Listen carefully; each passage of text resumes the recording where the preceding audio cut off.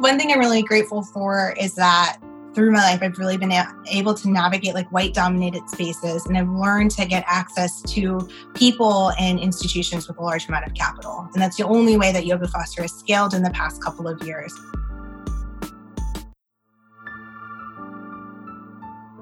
I'm Layla Saad, and my life is driven by one burning question. How can I become a good ancestor? How can I create a legacy of healing and liberation for those who are here in this lifetime and those who will come after I'm gone?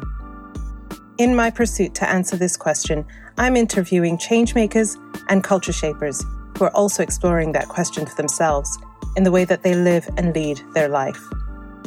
It's my intention that these conversations will help you find your own answers to that question too. Welcome to Good Ancestor Podcast.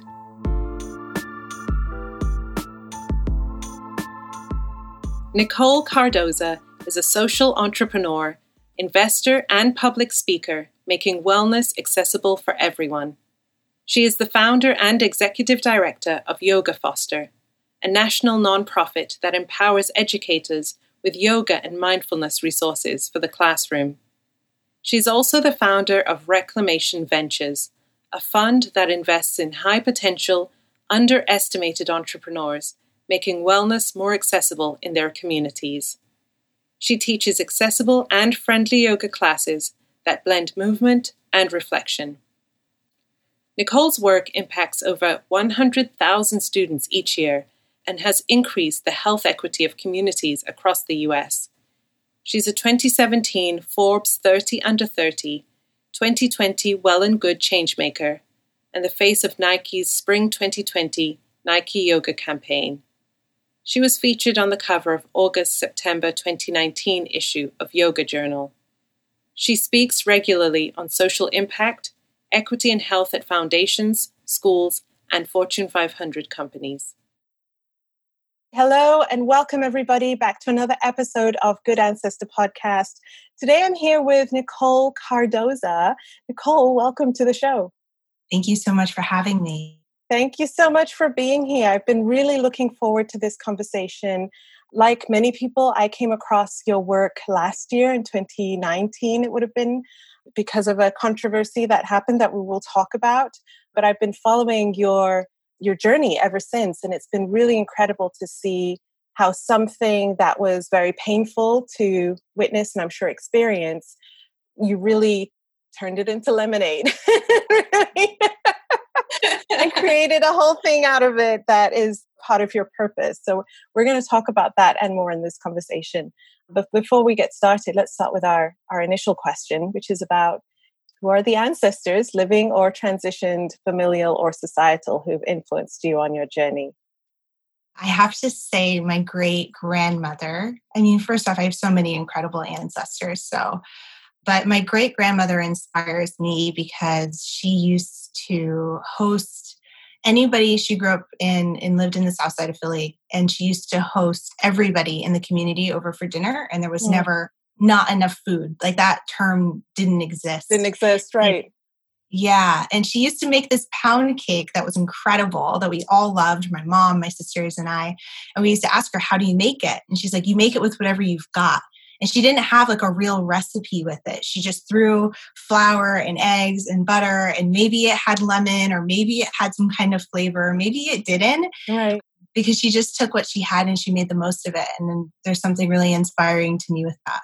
Yeah, that sounds like you.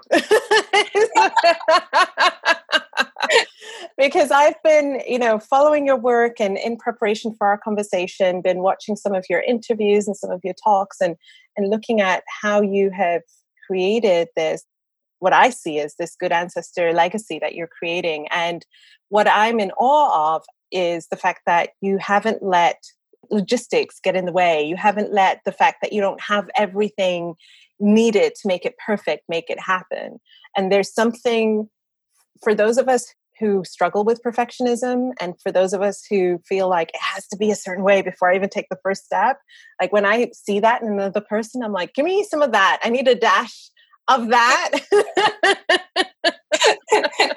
Because let's talk about the work that you do. You run this a national nonprofit, Yoga Foster, and you have founded another organization called Reclamation Ventures. These are incredible organizations doing much needed work. And you did it, I would say, before you were ready, quote unquote. Yeah, and I feel like if I could sit around, I am a chronic perfectionist. I could sit for the rest of my life waiting for things to be perfect.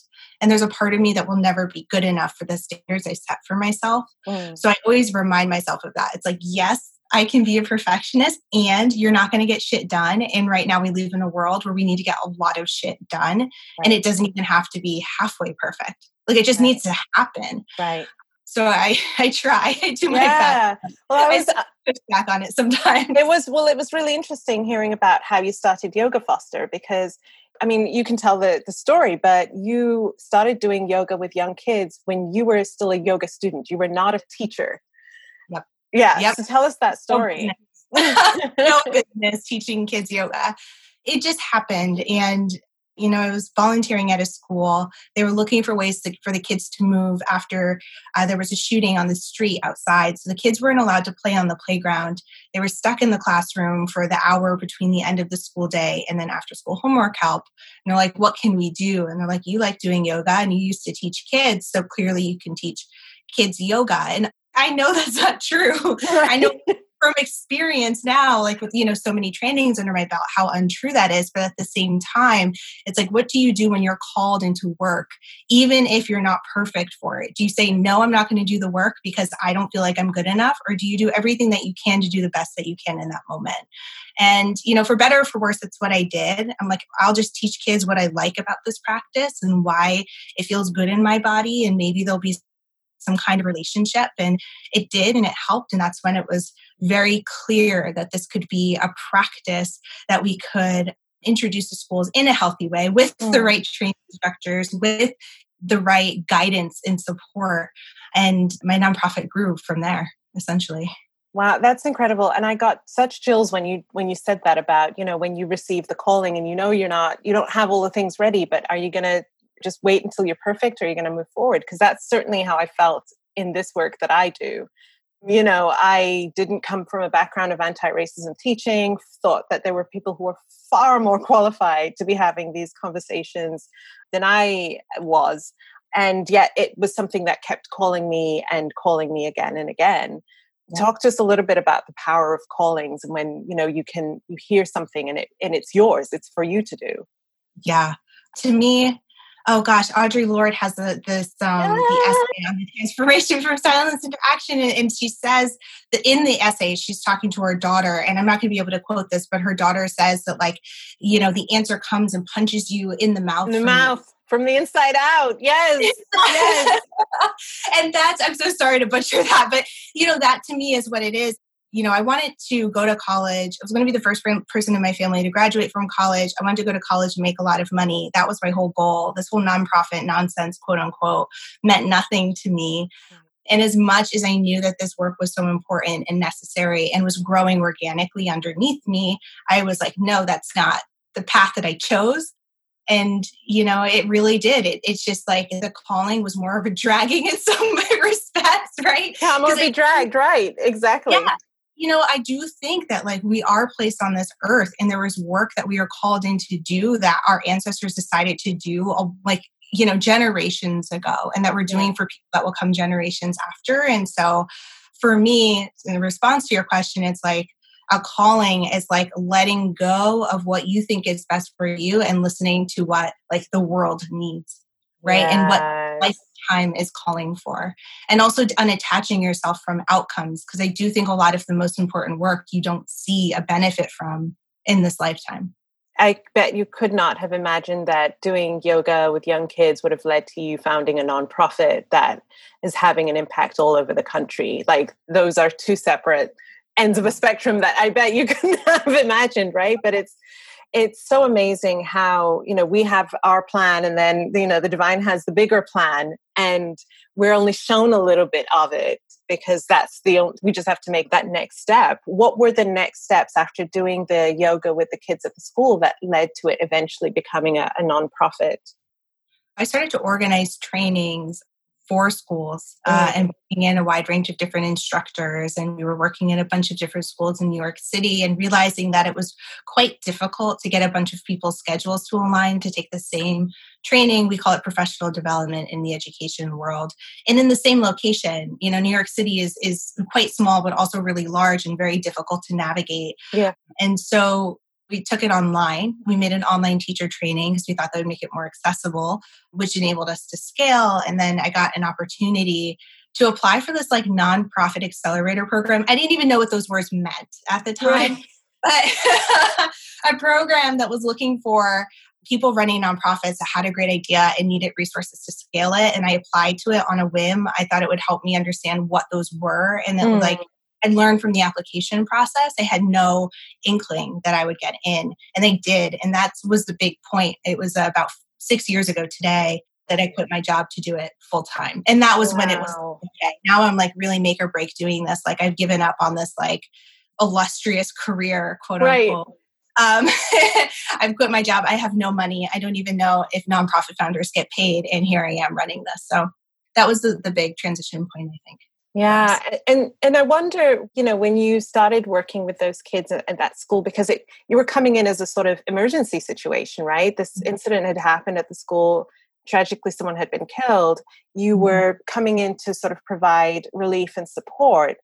What was it that you were seeing as you were supporting these kids that made you think more children need these resources? I want to take this wider than just this school and this space. I learned from working with the kids, but also to my own relationship with school, is that we're always telling kids to pay attention, but we never teach them how.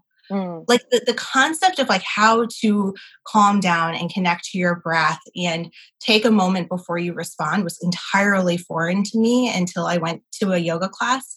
And I think that's got to do with how I was raised, especially as a Black kid in an all-white community, and how I had to be twice as good. And like, there's a lot of my identity that's tied to that. Yeah. But working with a bunch of kids who have spent all their whole day sitting in school or staying until school until 6:30 until they can go home. A lot of them are going home to themselves, are going to be hanging out with other kids on the street and might not even ever go home. A significant percentage of that school's population is homeless.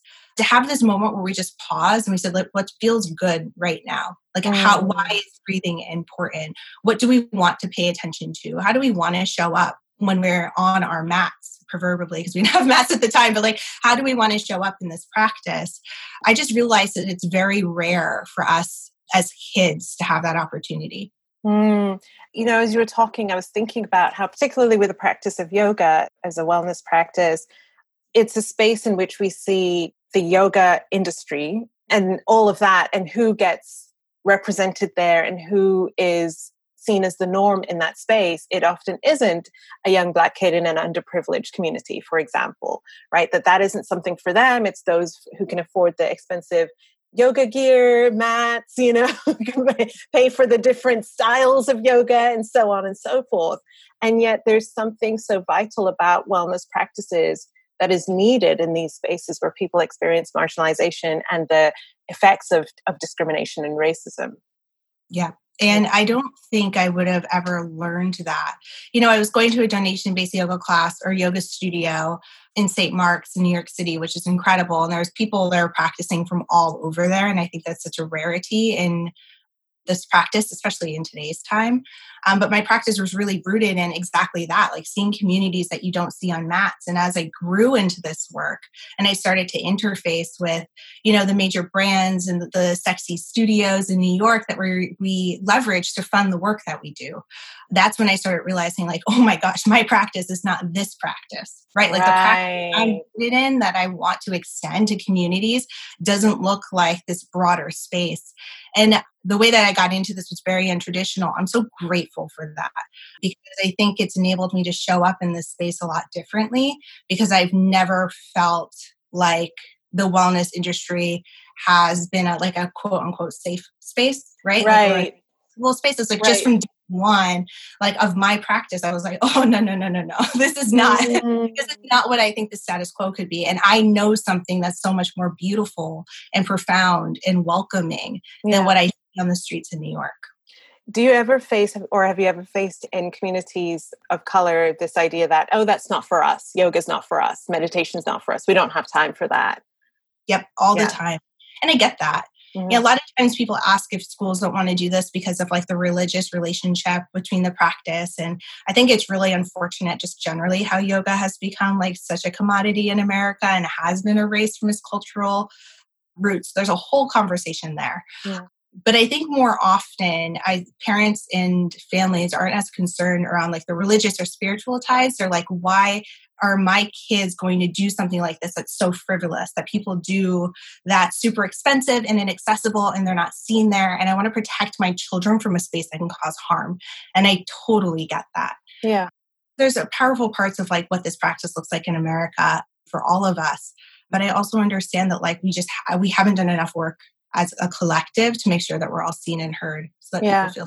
Well, I'm thinking about like growing up, and if yoga was offered at my school when I was a kid, right? So in the 80s, I can't see my mom saying, yeah, you should go because part of Black survival within white supremacy is focus on the things that are going to push you forward, give you a good career. What is it going to add to your resume that is going to show that you deserve to be in a high-paying job or in a certain type of career or a certain kind of space? And this looks like stretching. And I know my mom knows this now because she, wellness is such a big part of her life as well. It's so important. Those of us who are people of color, who are Black, who are people who are Indigenous, the effects of racism on our bodies, on our minds, on the way that we see ourselves, part of reclaiming ourselves. And I love that you use the word reclamation ventures for your organization, is that reconnecting back to our own source first. Yeah. When the world is telling you, this is who you are, you're only this, you're only that, you're only allowed here, you're only allowed to show up in these ways or in these spaces. And it's reclaiming that space within ourselves that says, you belong everywhere. You are so whole and so worthy. It's just so, so important. Yeah.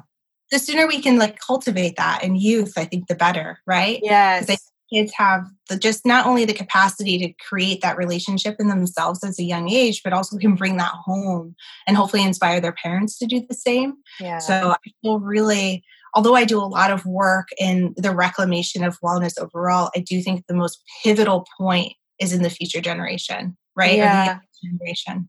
What are some of the exciting things that you're seeing come out of your work with Yoga Foster around kids as they're going through these programs and sort of growing up? What kind of changes are you seeing that are really exciting to you? Well, we're 6 years old, so we've had kids going through this for most of elementary school, which I love. Yeah. There's kids that now are leading yoga, after school programs. And so they're student teachers within a larger group.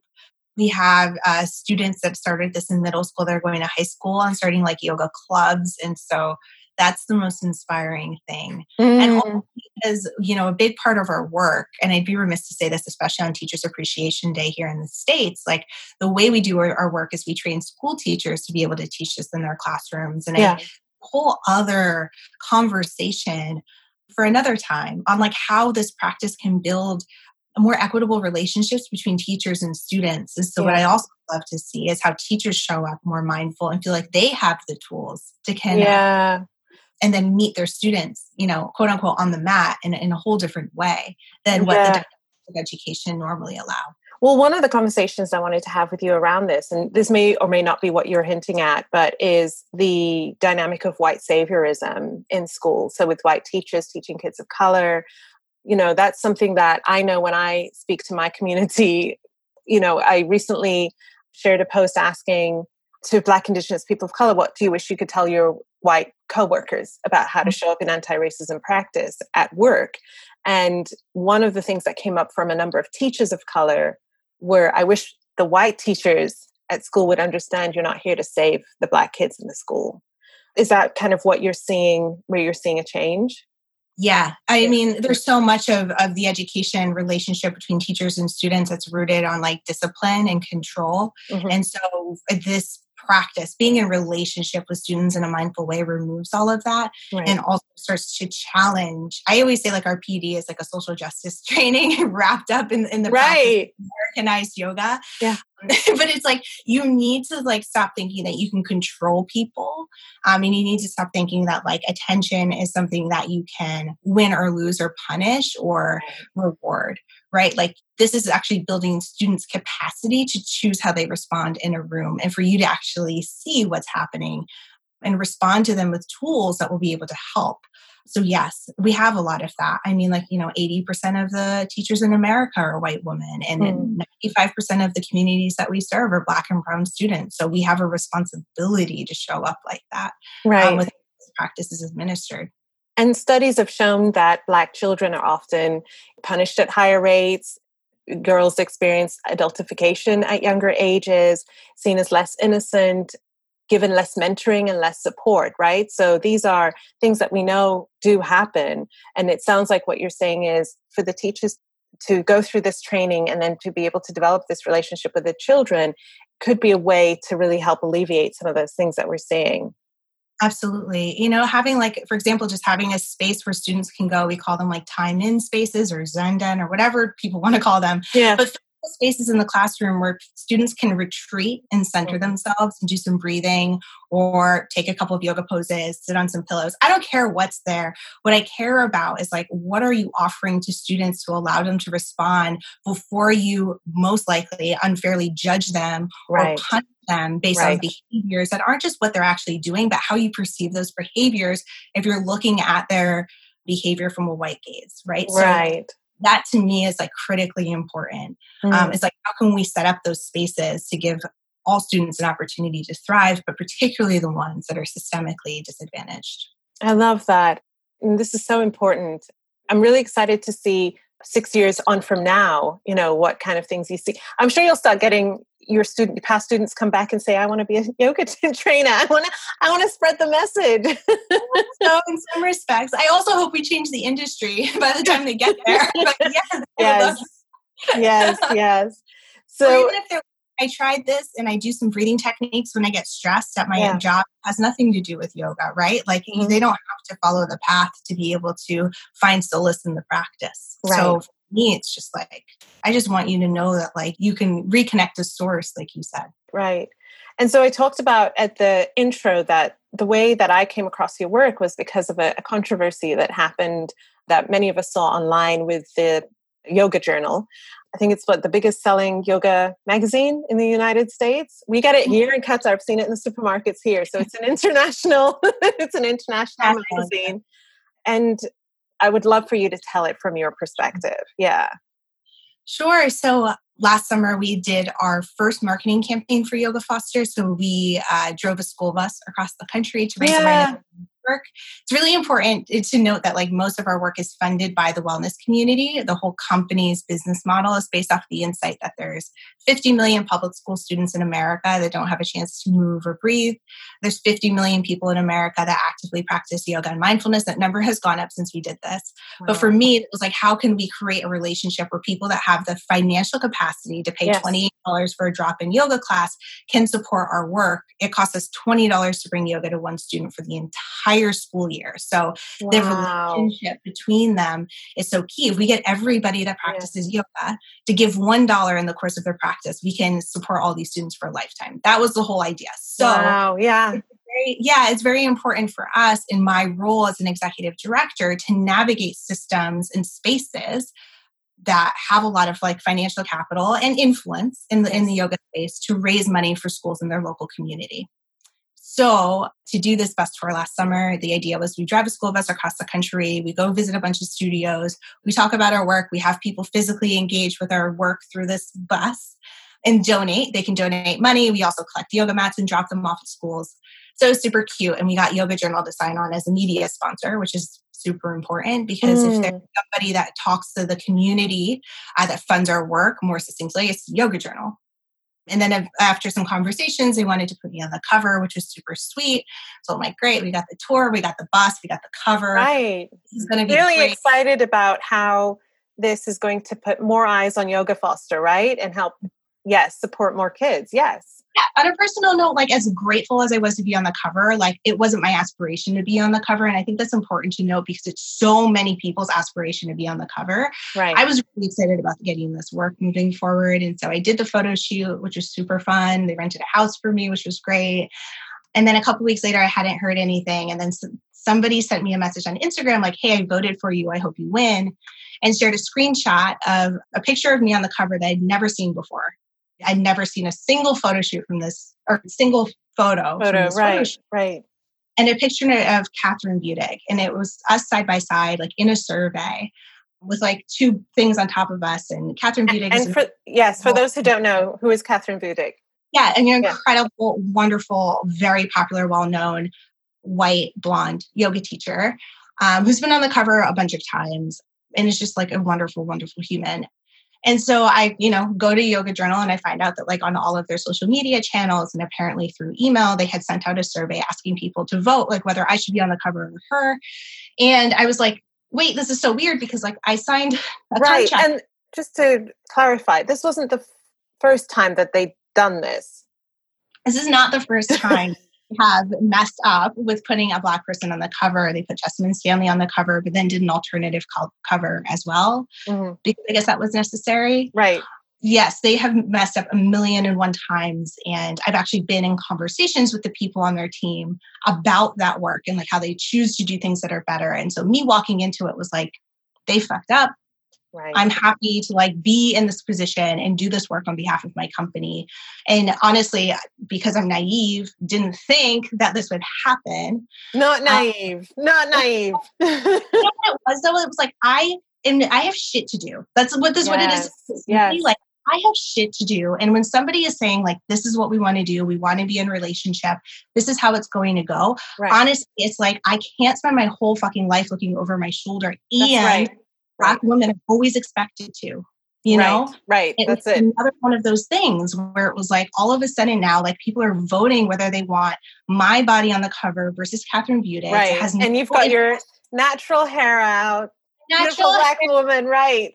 Yeah. I've made a commitment to like wear my natural hair in as many things as possible on behalf of my mother who's never been able to wear her natural hair in public. It is very important for me to show up that way. But like I wore a weave most of my damn life. Like, it is not a comfortable thing for me to do. And I'm reclaiming a lot of that through that. And, these two covers, it didn't have our names on it. It didn't say like, do you want to read about Nicole and her work at Yoga Foster? Do you want to read about Catherine and her work doing whatever, like which she would show up as? It was two pictures of two people sitting, smiling, looking at the camera, casual, like hanging out casually. And the only thing you could be asking somebody to vote on is whether or not you wanted one picture of somebody or another. I got hella mad. Right. As did the entire internet, I think, as well. So naturally, like the first thing I did before I got mad, honestly, is like I bawled my eyes out and I was really upset. And I found myself going back into like the lunchroom in 6th grade where like I knew that I was the only person of color and I knew there was a reason why I didn't get to show up. And I know there was a reason why that like cute boy didn't like me and like the other girl. Like so much of me retreated back into what it feels like when you see something like that in that moment, because that's been so much of my childhood. And also feeling really ashamed that like, despite the work that I do, I still wasn't quote unquote good enough to be on the cover. And, later that day, before I even had a chance to say anything, the editor emailed me and said, we're super happy to like move forward with your story. Here's some edits. But by the way, we have this kind of thing going. We need to make sure that your cover is going to sell. Let us know if you have any questions. And what does that mean? That means that they were going to run the story on my nonprofit and the story on my work and not put me on the cover. I mean, what does it mean? We want to make sure it sells. Like, what is that? Do you know what I mean? Like, there's nothing else it can mean, right? There's nothing else that it can mean. It's like you're literally saying that I am not good enough to be on this cover and you need data to validate it. Like, that to me is even more fucked up. Like, you're not even going to take the responsibility if you feel that way. Actively do this, you're actually going to allow an entire broad community to also join in on you shaming a Black natural hair to be on your cover. And I think as a Black woman, and I think as many Black women and Black people who were seeing that happen, I think it was a collective pain for us all, because I think we all saw ourselves in you. it was happening to you, but I think we all had those memories come up of being in all white spaces, not feeling good enough, feeling like we were being compared. I think that's why we saw such a big backlash come up as well. Yeah. And that's why I ultimately posted it. It happened and I didn't post it for a few days. And, at first I was like, well, part of it was because I wrote like all of the feelings that I had and sent it over to the magazine and they didn't respond. And that just felt insulting. Oh, wow. And also too, I'm like, I have been doing this work now for 5+ years. Like, what more do I have to do to be recognized? I don't give a fuck what I look like. Like, why is it still an issue that I'm not getting recognized for the work that I do? Because if I was a white blonde woman, this wouldn't have been an issue. No. This wouldn't have happened. Right. And especially when you bring in the narrative of white saviorism. Seriously. And a benevolent white woman who is touring with her bus around the United States to offer this yoga to underprivileged kids. Like it would have been the cover. Yes, absolutely. Like there's nothing more holistic than that. You know what I mean?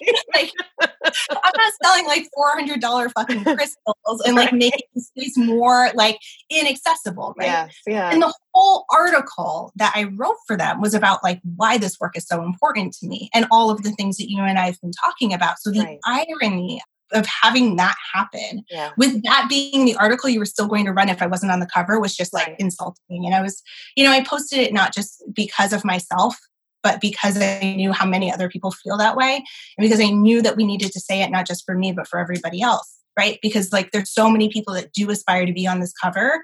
There's so many people that do aspire to run their own business and be a Black female founder doing good work that are constantly having this happen to them behind the scenes all the time. All the time. In all arenas, in all spaces, from the teenagers on TikTok to the, right? So like it's everywhere, right? Everywhere. So I posted, and it had already been posted. Like this was something that I was like bringing to light. Like this had happened publicly. Right. And I think it's because a lot of people like don't care about what Yoga Journal posts. Like in our community didn't see it. So I was like, oh, no.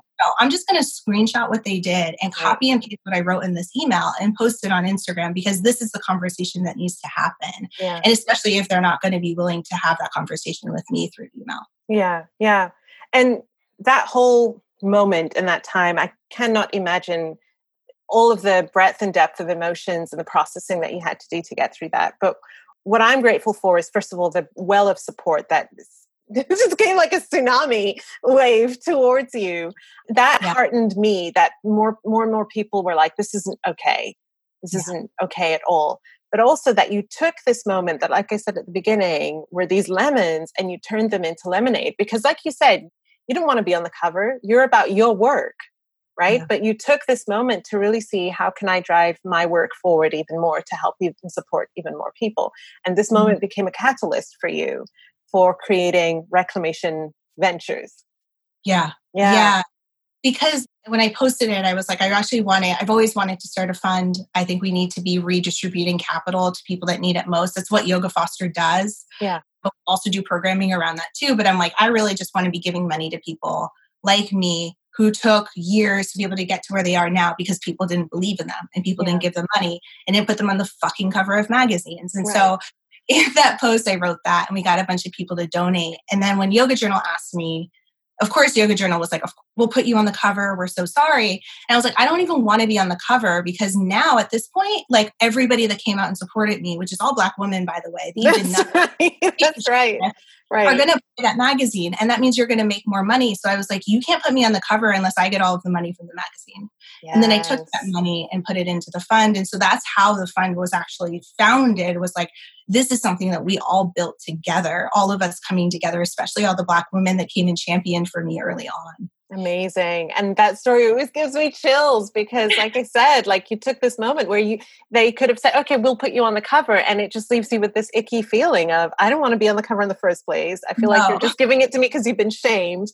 And also you're going to profit from it anyway. So, how do I come out of this with my dignity intact and focused on what my mission is? And you really did that. And I just want to say thank you for that example, because these institutions will really try and run circles around Black women. And, we have to be, like you said, constantly sort of aware of when we enter into these spaces, how we're being perceived and viewed and how we're often being undervalued.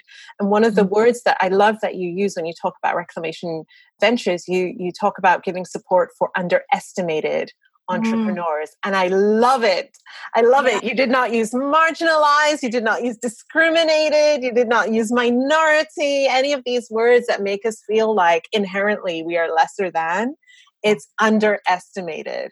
Why did you choose that word? Well, first off, that's a word that Arlan Hamilton, who's a venture capitalist founder, a Black woman, is in her work. And she is like my idol.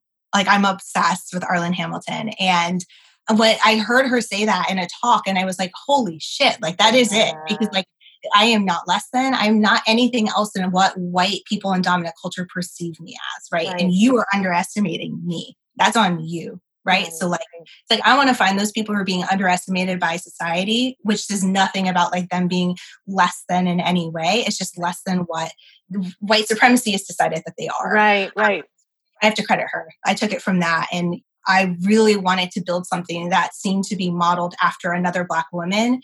There is a lot of tension I have with like running a very capitalistic model, knowing how like shitty fucking capitalism is. And so for me, how do I model a fund around somebody else that I think is really embodying this work in a holistic way? So intentionally from her. And, you know, the word underestimated, it makes me think about the story that I've told before, where years ago I was invited to come speak on this sort of international telesummit for International Women's Day by a very big wellness company in the US. And my initial instinct was going to be no, because I've seen the teachers that they have and they're all white, essentially. So, but I decided to say yes because I thought, well, this is an opportunity for me to say, yes, I'll come in, but only if you change it in these ways and bring in more teachers of color. And when I brought this up to them, they said, we would love to have more teachers of color, because they did have a few, but you had to know that they were of color. You couldn't necessarily tell from their photo. And yeah, they were just on the very lighter end of the spectrum. Certainly no Black women, no dark-skinned Black women. And they said, we would love to have more teachers of color and Black teachers. We just don't know any. And so I got so mad. I was so mad. But I thought, you know what? This is an opportunity for me to educate you. So I went back, pulled out just a list of people I follow and sent with their names, their bios. And each one of them was a fucking rock star. Like each one of them was like this award and that award and has done this and been on this list and created this. And I was like, how can you tell me you don't know these people? And what was annoying was that other white guests in that telesummit knew these Black people. Yeah. So they could have just asked past guests, we don't know any, could you recommend? Right. And I said, the way that this gets perpetuated year after year after year in your telesummit is that you assume it's somebody else's job to help you find these people. And you assume that we're not in this work because you think we don't do this work. We started this work. Wellness practices come from us. Right. So the fact that you're telling me we don't, what do you think we do? Right. You know, so yeah. So that word underestimated really, like, I read it and I was like, yes. It's necessary. I'm just so tired. I hate when I hear that, like, oh, I just can't, like, I don't know anybody. It's like, no, you're just choosing not to find them. Right. It's like me saying, like, I don't know where to get pizza in New York City. It's like, well, I'm just choosing not to find pizza in New York. Right. Like, there's Google. Right. Like, right. Exactly. And when we dig deeper, the truth is that they are there. You just don't value them in the same way as you value your white teachers, as you value white entrepreneurs, right? Like early on, when I started talking about anti-racism, some of the things that I was noticing was the fact that all of the like wellness and spirituality authors were all white. Like I had to really search to find books from people of color and Black people, not because we didn't write them, but because we don't get those contracts that give us the books that are in the bookshop. Right? Like oftentimes those books may be self-published or they may be published, but they're lower down on the list. They don't get promoted as much, right? Like we really have to advocate for ourselves as authors that how are you going to make sure that once you've published my book, it's not going to end up down there and you just keep promoting the same 1, 2, 3 people over and over and over again. right? Yeah. So tell us about Reclamation Ventures. And was Reclamation Ventures something that you had in mind before the Yoga Journal incident and therefore saw it as a moment of this is a sign? Yep. Yeah. Yes. Okay. Yeah. Same thing with the universe calling you. Yes. I think one thing I'm really grateful for is that through my life, I've really been able to navigate like white dominated spaces, and I've learned to get access to people and institutions with a large amount of capital. And that's the only way that Yoga Foster has scaled in the past couple of years. And it's something I'm really grateful for, and also felt a lot of shame with just like how easily like I'm trusted as a light-skinned, able-bodied, dark woman in a lot of ways to be able to do this work. I mean, I can't get on the cover of fucking Yoga Journal, but whatever. Is that Right. like I've been doing this work for 6 years, and I feel like a lot of people still don't know that like Yoga Foster is my company when I walk into a room, or I'll be on panels with that started their companies like 6 fucking months ago and have raised like significantly more than I have. And it's like, there's just like a lack of opportunity to get access to this capital for so many of us. Right. And in this world, like the kind of work that a lot of us, like the companies that we want to build need money. They need capital, and we can't get loans at banks in the same way that we can't get VC funding. And so I was like, I want to start something that just gives capital to people that are doing good work in wellness, because they deserve it. And the work that they're doing is also focusing on communities that are often not seen or heard in the space either. Right.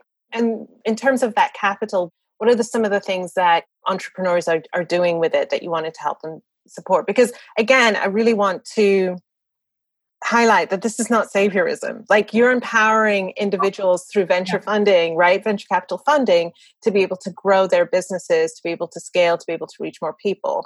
This is completely different to the sort of saviorism model of I need to donate to Black people and brown people because of these biases that we have about them.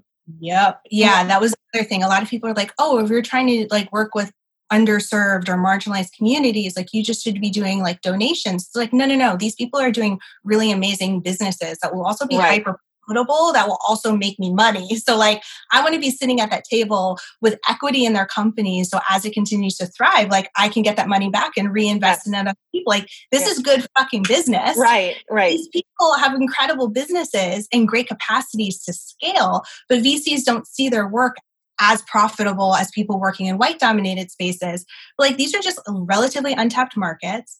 There's less people at the table, which means that you can get a better deal if you invest in early. Like even if you were thinking about this, like as a white man capitalist, like you should still be investing in other people. The issue here is bias.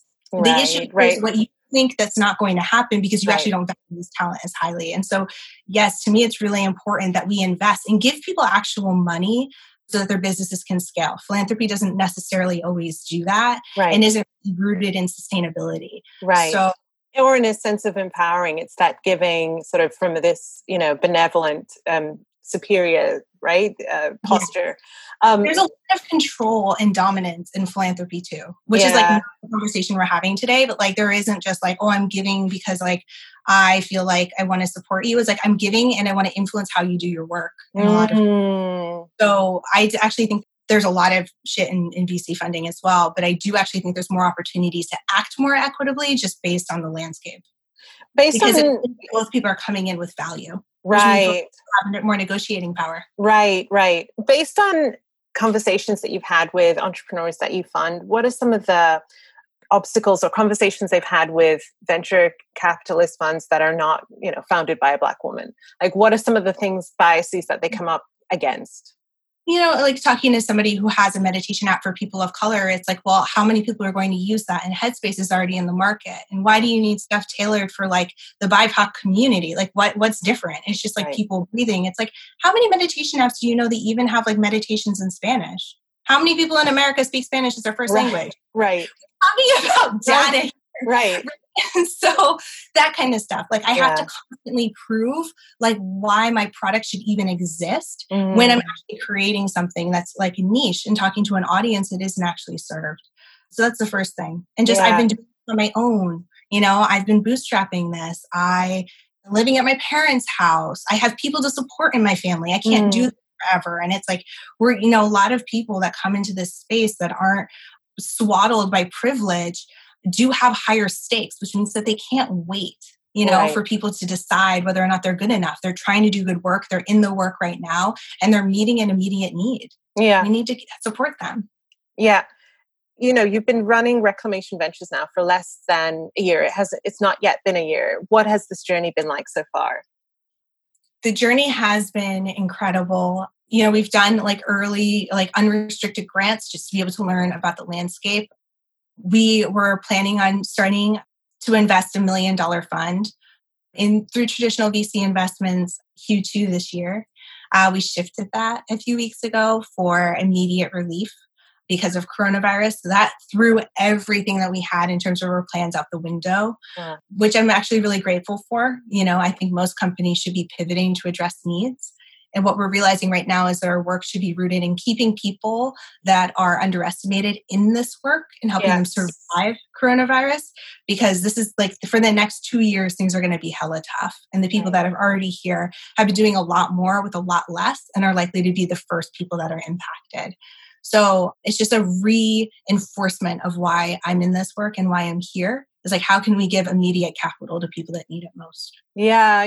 I was having a conversation with Latham Thomas, my friend, who's the co-founder of Mama Glow, for our live version of Good Ancestor podcast.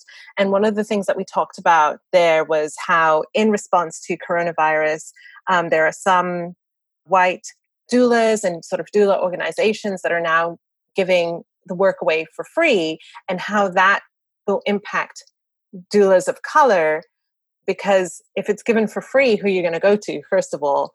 And then secondly, when it's given for free with somebody who is white, they're just the person that you're going to go to if you have unconscious biases, right? So, you're looking at Reclamation Ventures and how it's responding to coronavirus. I think it's so important, the work that you're doing right now, because the people of color will be the first to be impacted, are the first to be impacted always. And like you said, we're in this moment right now, and hopefully within a few weeks/months, we'll be out of it. But the repercussions are going to be for a long time to come, right? And we're thinking about, my sister-in-law is a yoga teacher, my best friend's a yoga teacher. They're not at work right now, obviously, right? The studios are all closed. They're having to look at different ways to pivot and so on and so forth. But if you don't have a cushion, you don't have a way to be able to survive the next few months, come the other side of this virus, you're having to start again. Mm-hmm. And without a relief fund, without organizations such as yours that are providing this kind of support, it's really hard. It is.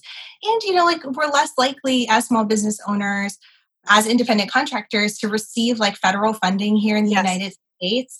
The payroll protection program was a hot mess and really favored larger businesses with established lines of credit at major institutions. And that's a lot of things a Black woman in particular can't get to begin with. Right. And so don't even have that by the time that this comes around. People are impacted by the criminal justice system. And so we just have to be really clear that we need to invest in people first that need this, that are, the most hard hit, the center of the storm. Yeah. And so with this pivot, right, because you said we have these plans and now this is the plan. At this moment right now, are you taking it sort of month by month right now? We are. So we just closed our first grant round for $150,000 that we're going to deploy to probably 70 to 80 people. We're still going through the last questions. And then we're going to continue to raise for this next month and then do another grant round probably in Q2, Q3. So I do think we need to long-term relief that's in phases and then get into lower interest loans and actually to go back to doing investing, because I do think that model is important too. There's one thing of getting money in people's pocket. There's another thing of meeting people where they are and investing in their businesses in this time for them to thrive. So I don't know if that's going to come through. I think that we're all learning about what this looks like and trying to figure it out, and we get more information week by week. But certainly another relief round and then those no interest loans pretty soon. So there's a large number of people who have white privilege who listen to this podcast because of the nature of my work. In your work, what is it that you would like to invite them to do to support what you do? Because the people I talk to in this work are really looking for ways to practice allyship. And, I remember you said earlier about if you could just get $1 from every yogi in the country, right? From every white yogi in the country, that the effects that would have. What can they do? Yeah, the first and foremost, go to reclamationventures.co, go to our website, look at our directory of people who are all underestimated individuals that have yoga studios or some kind of wellness offering. Go through that list and give them money directly. Give them a class subscription, buy their products, do whatever they're asking for. Go do that and then like do it twice. Also do that in your own community, but I'm assuming that you've already done that work and now you're looking for more, which is incredible. Yes. So go to that list. Also, after you've done that, donate to our fund, and then we'll be able to reallocate those funds to other people that you might not have already seen on that list. We're really prioritizing people that are in hard-hit communities that have super direct needs. I mean, people that are caring for their grandparents while they themselves have coronavirus, people who are 8.5 months pregnant and had to shut down their studio. Give to our fund, and we'll be really grateful to send it forward. And then just stay in conversation with us. Stay in conversation here, keep listening to this podcast, and keep listening on how you can do this work. This work doesn't end when we sign a check, which is really important. Like, yes, money is a binary thing, and there is such things from not enough to enough, and that is a finite number. But this work is going to take a lot more than money because money is the root of all these problems, so it can't be this only solve. Oh, wow. Okay, I want to press deeper on that. So money is the root of the problem, but it's not the only way it's going to be solved. What else is needed? I think we need to reimagine capitalism. I think we need to reimagine the entire system that's here. I mean, like, capitalism only thrives because we have people systemically disadvantaged and systemically oppressed, right? Like, I come from slaves. I come from property. I used to be considered a monetary thing and not an actual human being. And so we've come a long way. But at the same time, like, that is the root of how this country was built. And so although I am grateful to be leveraging this system to shift and redistribute power, I also am eager to be in a space mentally, just personally, I just want to like breathe fresher air and think about like, how do we change this entire system? Because like what I'm doing is like, it is helping the system right now, but it's also investing in a system that's inherently broken. And so what does that look like to get out of this? We have these systems and the way that they are, these broken systems that are creating these dynamics that we're seeing that disadvantage and marginalize and harm communities of color so that communities who are white can benefit and experience privilege in many different facets of their life. And so the work that you're doing is filling these gaps or creating, sort of rerouting us to a new reality, right? And that takes courage. That takes a certain amount of courage. And what do you want to say to people of all races, all people who are wanting to imagine and be co-creating a new world? The way that you do it, you, Nicole Cardoza, are doing something in a way that's never been seen before. And each one of us has these callings and has these visions and these imaginations and these things, but we're scared of taking that next step or that first step or where do I start? Where do I begin? You know, what words of advice do you have for people who could be, if they just took the next imperfect step, creating a new route as well for us? Yeah, I would just say, like, I don't think they're ever going to be good enough to do something that hasn't been done before. Like, there's no fucking rules. You know what I'm saying? Like, and there's nobody that can tell you that you're good enough to do this thing that like only you know how to do. And you're never going to be good enough for yourself. So just fucking do it. And like, taking the first step enables you to iterate on the step that you took in your next step.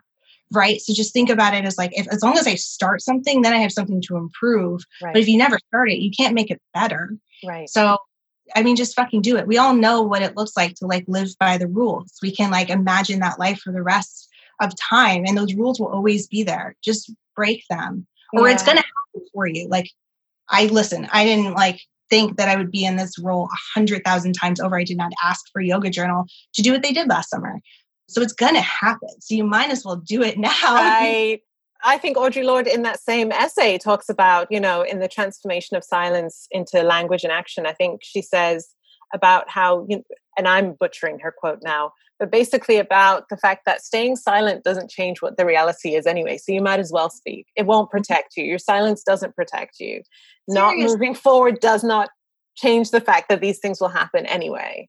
Right. Yeah. So it was like, you just like do it now, grab a snack, get some water, like put on whatever like you need to put on to feel good, like get your lips whatever shit it is, and just like do it. Yeah. Do it with agency. What fortifies you on this journey? Because, we take those steps and then we're terrified out of our brains. And because I can imagine, I'll put myself in your shoes. I know nothing about venture capital funding, right? Like I'd be like, what am I supposed to do?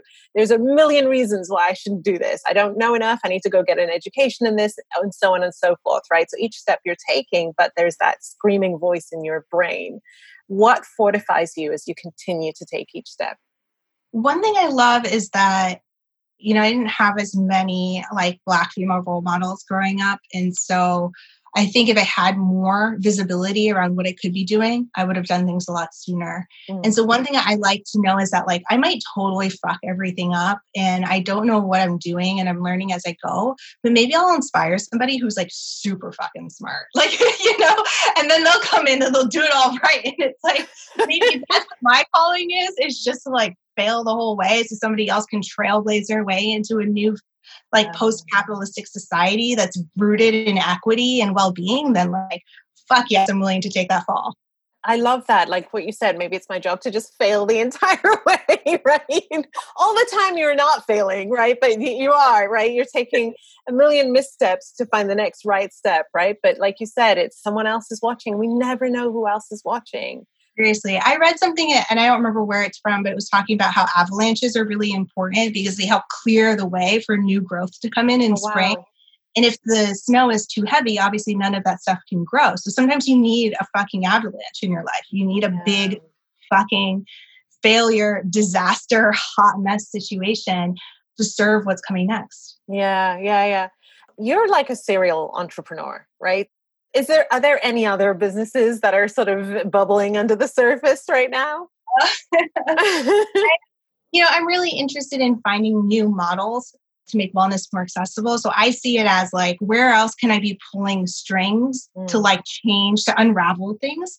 So I use like different companies and being a serial entrepreneur as my way to just kind of like poke things at every angle. Yeah. I'm really interested in what collective care looks like as a healthcare system. So that's something I'm focusing on right now. Especially in these times, I'm sure. Yeah. And I really want to rewrite what imagination looks like for Black and brown girls. That's something that I'm focused on. I feel like, I read Octavia Butler when I was in middle school, and I think I'm fundamentally changed by that. And I think we need more cultivation of imagination. As a tool in our toolkit and not as just some like aspirational aspect of self-actualization. It's more of a self-preservation thing. Right. So I'm really looking at like, what does imagination look like as a skill? Those are the two things. And is that really informed by that last piece around how we imagine ourselves outside of the white gaze, right? Rather than in reference to, but outside of it entirely. Yep. Yeah. Because most of what we think of as magical is white and male. Yeah. And we're seeing like Black girl magic all the time, right? But it's Octavia Butler's somebody who's very important to me. I came into her work a lot later, though. I wish I'd had that reference from an early age. I think it would have really changed how I relate to myself as a Black girl at the time and a Black woman now. I'm grateful now that I had that reference point, but seeing myself as the protagonist, first of all, in the story, and not because of my race, but just because I am, was just like mind blowing for me. Like I see you're this amazing Black female founder and you are doing incredible work and you're being underestimated every step of the way. All the rooms that you're entering into where, like you said, you know how to move in these spaces, in these white dominant spaces, and you're having to do that in the face of the white gaze. Because I'm thinking of like when Oprah gets asked that question, like, how do you feel when you're in the room and you're the only Black woman in the room and everyone else is a white man, and she says, I love it. How do you see yourself in those spaces? Like, how do you imagine yourself? I am learning to love it. I know exactly what you're talking about. My parents raised me to be as white as possible. Like their goal was safety and self-preservation in all white communities and making sure that we were able to fit in and do twice as good. And I learned that like, it doesn't matter how good I am, like I'm still going to be the Black girl in the room. Like that's just what it is. And so I'm learning to embrace it and I'm learning to stand there with generations of Black women with me. because I'm not just standing there alone. I actually have millions of people standing behind me, in front of me, to the side of me. It might be alone, like the only face that I see, but I'm standing there for a lot more than me. And so I try to remember that, is that I have the gift of walking into every space as a community, like we as Black people live throughout time. And so I feel I'm standing here and I'm doing things that I hope my ancestors are proud of, right? And I hope that my future generations are proud of too. Yeah. And I know that they are. Absolutely. Absolutely. And that idea of like being a good ancestor, I mean, you're working with kids, you're working with adults, you're working at people at different points in their life, and really helping them to recreate a new reality for themselves, which is just amazing. So thank you for the work that you do. I'm so inspired by Thank you for what you do. Are you kidding me? Going back and thinking about like all the people that came out to support on Instagram, like it was you and your community that were a big part of that. And it's such an honor to know that there's so many of us doing this work. And I was incredibly inspired by the conversation that you started a year prior to that. Yeah. And we're not stopping, right? No, not at all.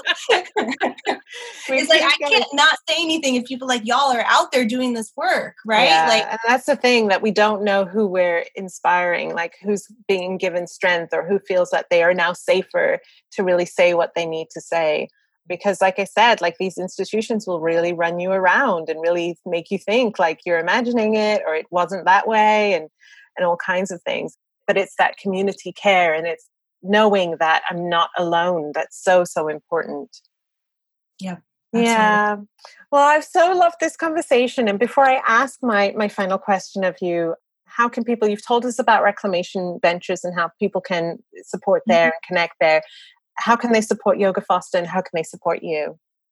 So Yoga Foster is at yogafoster.org. You can learn more about our work, especially how it's shifting in a landscape where schools are closed. And I'm NicoleACardoza.com and Nicole A. Cardoza on Instagram. And so more than happy to point you in the right direction or answer questions that you might have from this conversation. Awesome. Amazing. All right, Nicole, our very last question. What does it mean to you to be a good ancestor? I think walking through this world in this physical plane that we're on right now with my past and future generations by my side. So being accountable for that work, and also imagining what a better future could look like for those coming after me. I'm so excited to watch you doing exactly that. Thank you so much, Nicole. Thank you so much for having me. Thank you. This is Layla Saad, and you've been listening to Good Ancestor Podcast.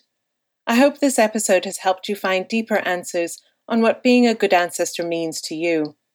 We'd love to have you join the Good Ancestor Podcast family over on Patreon, where subscribers get early access to new episodes, patron-only content and discussions, and special bonuses. Join us now at patreon.com/Good Ancestor Podcast. Thank you for listening, and thank you for being a good ancestor.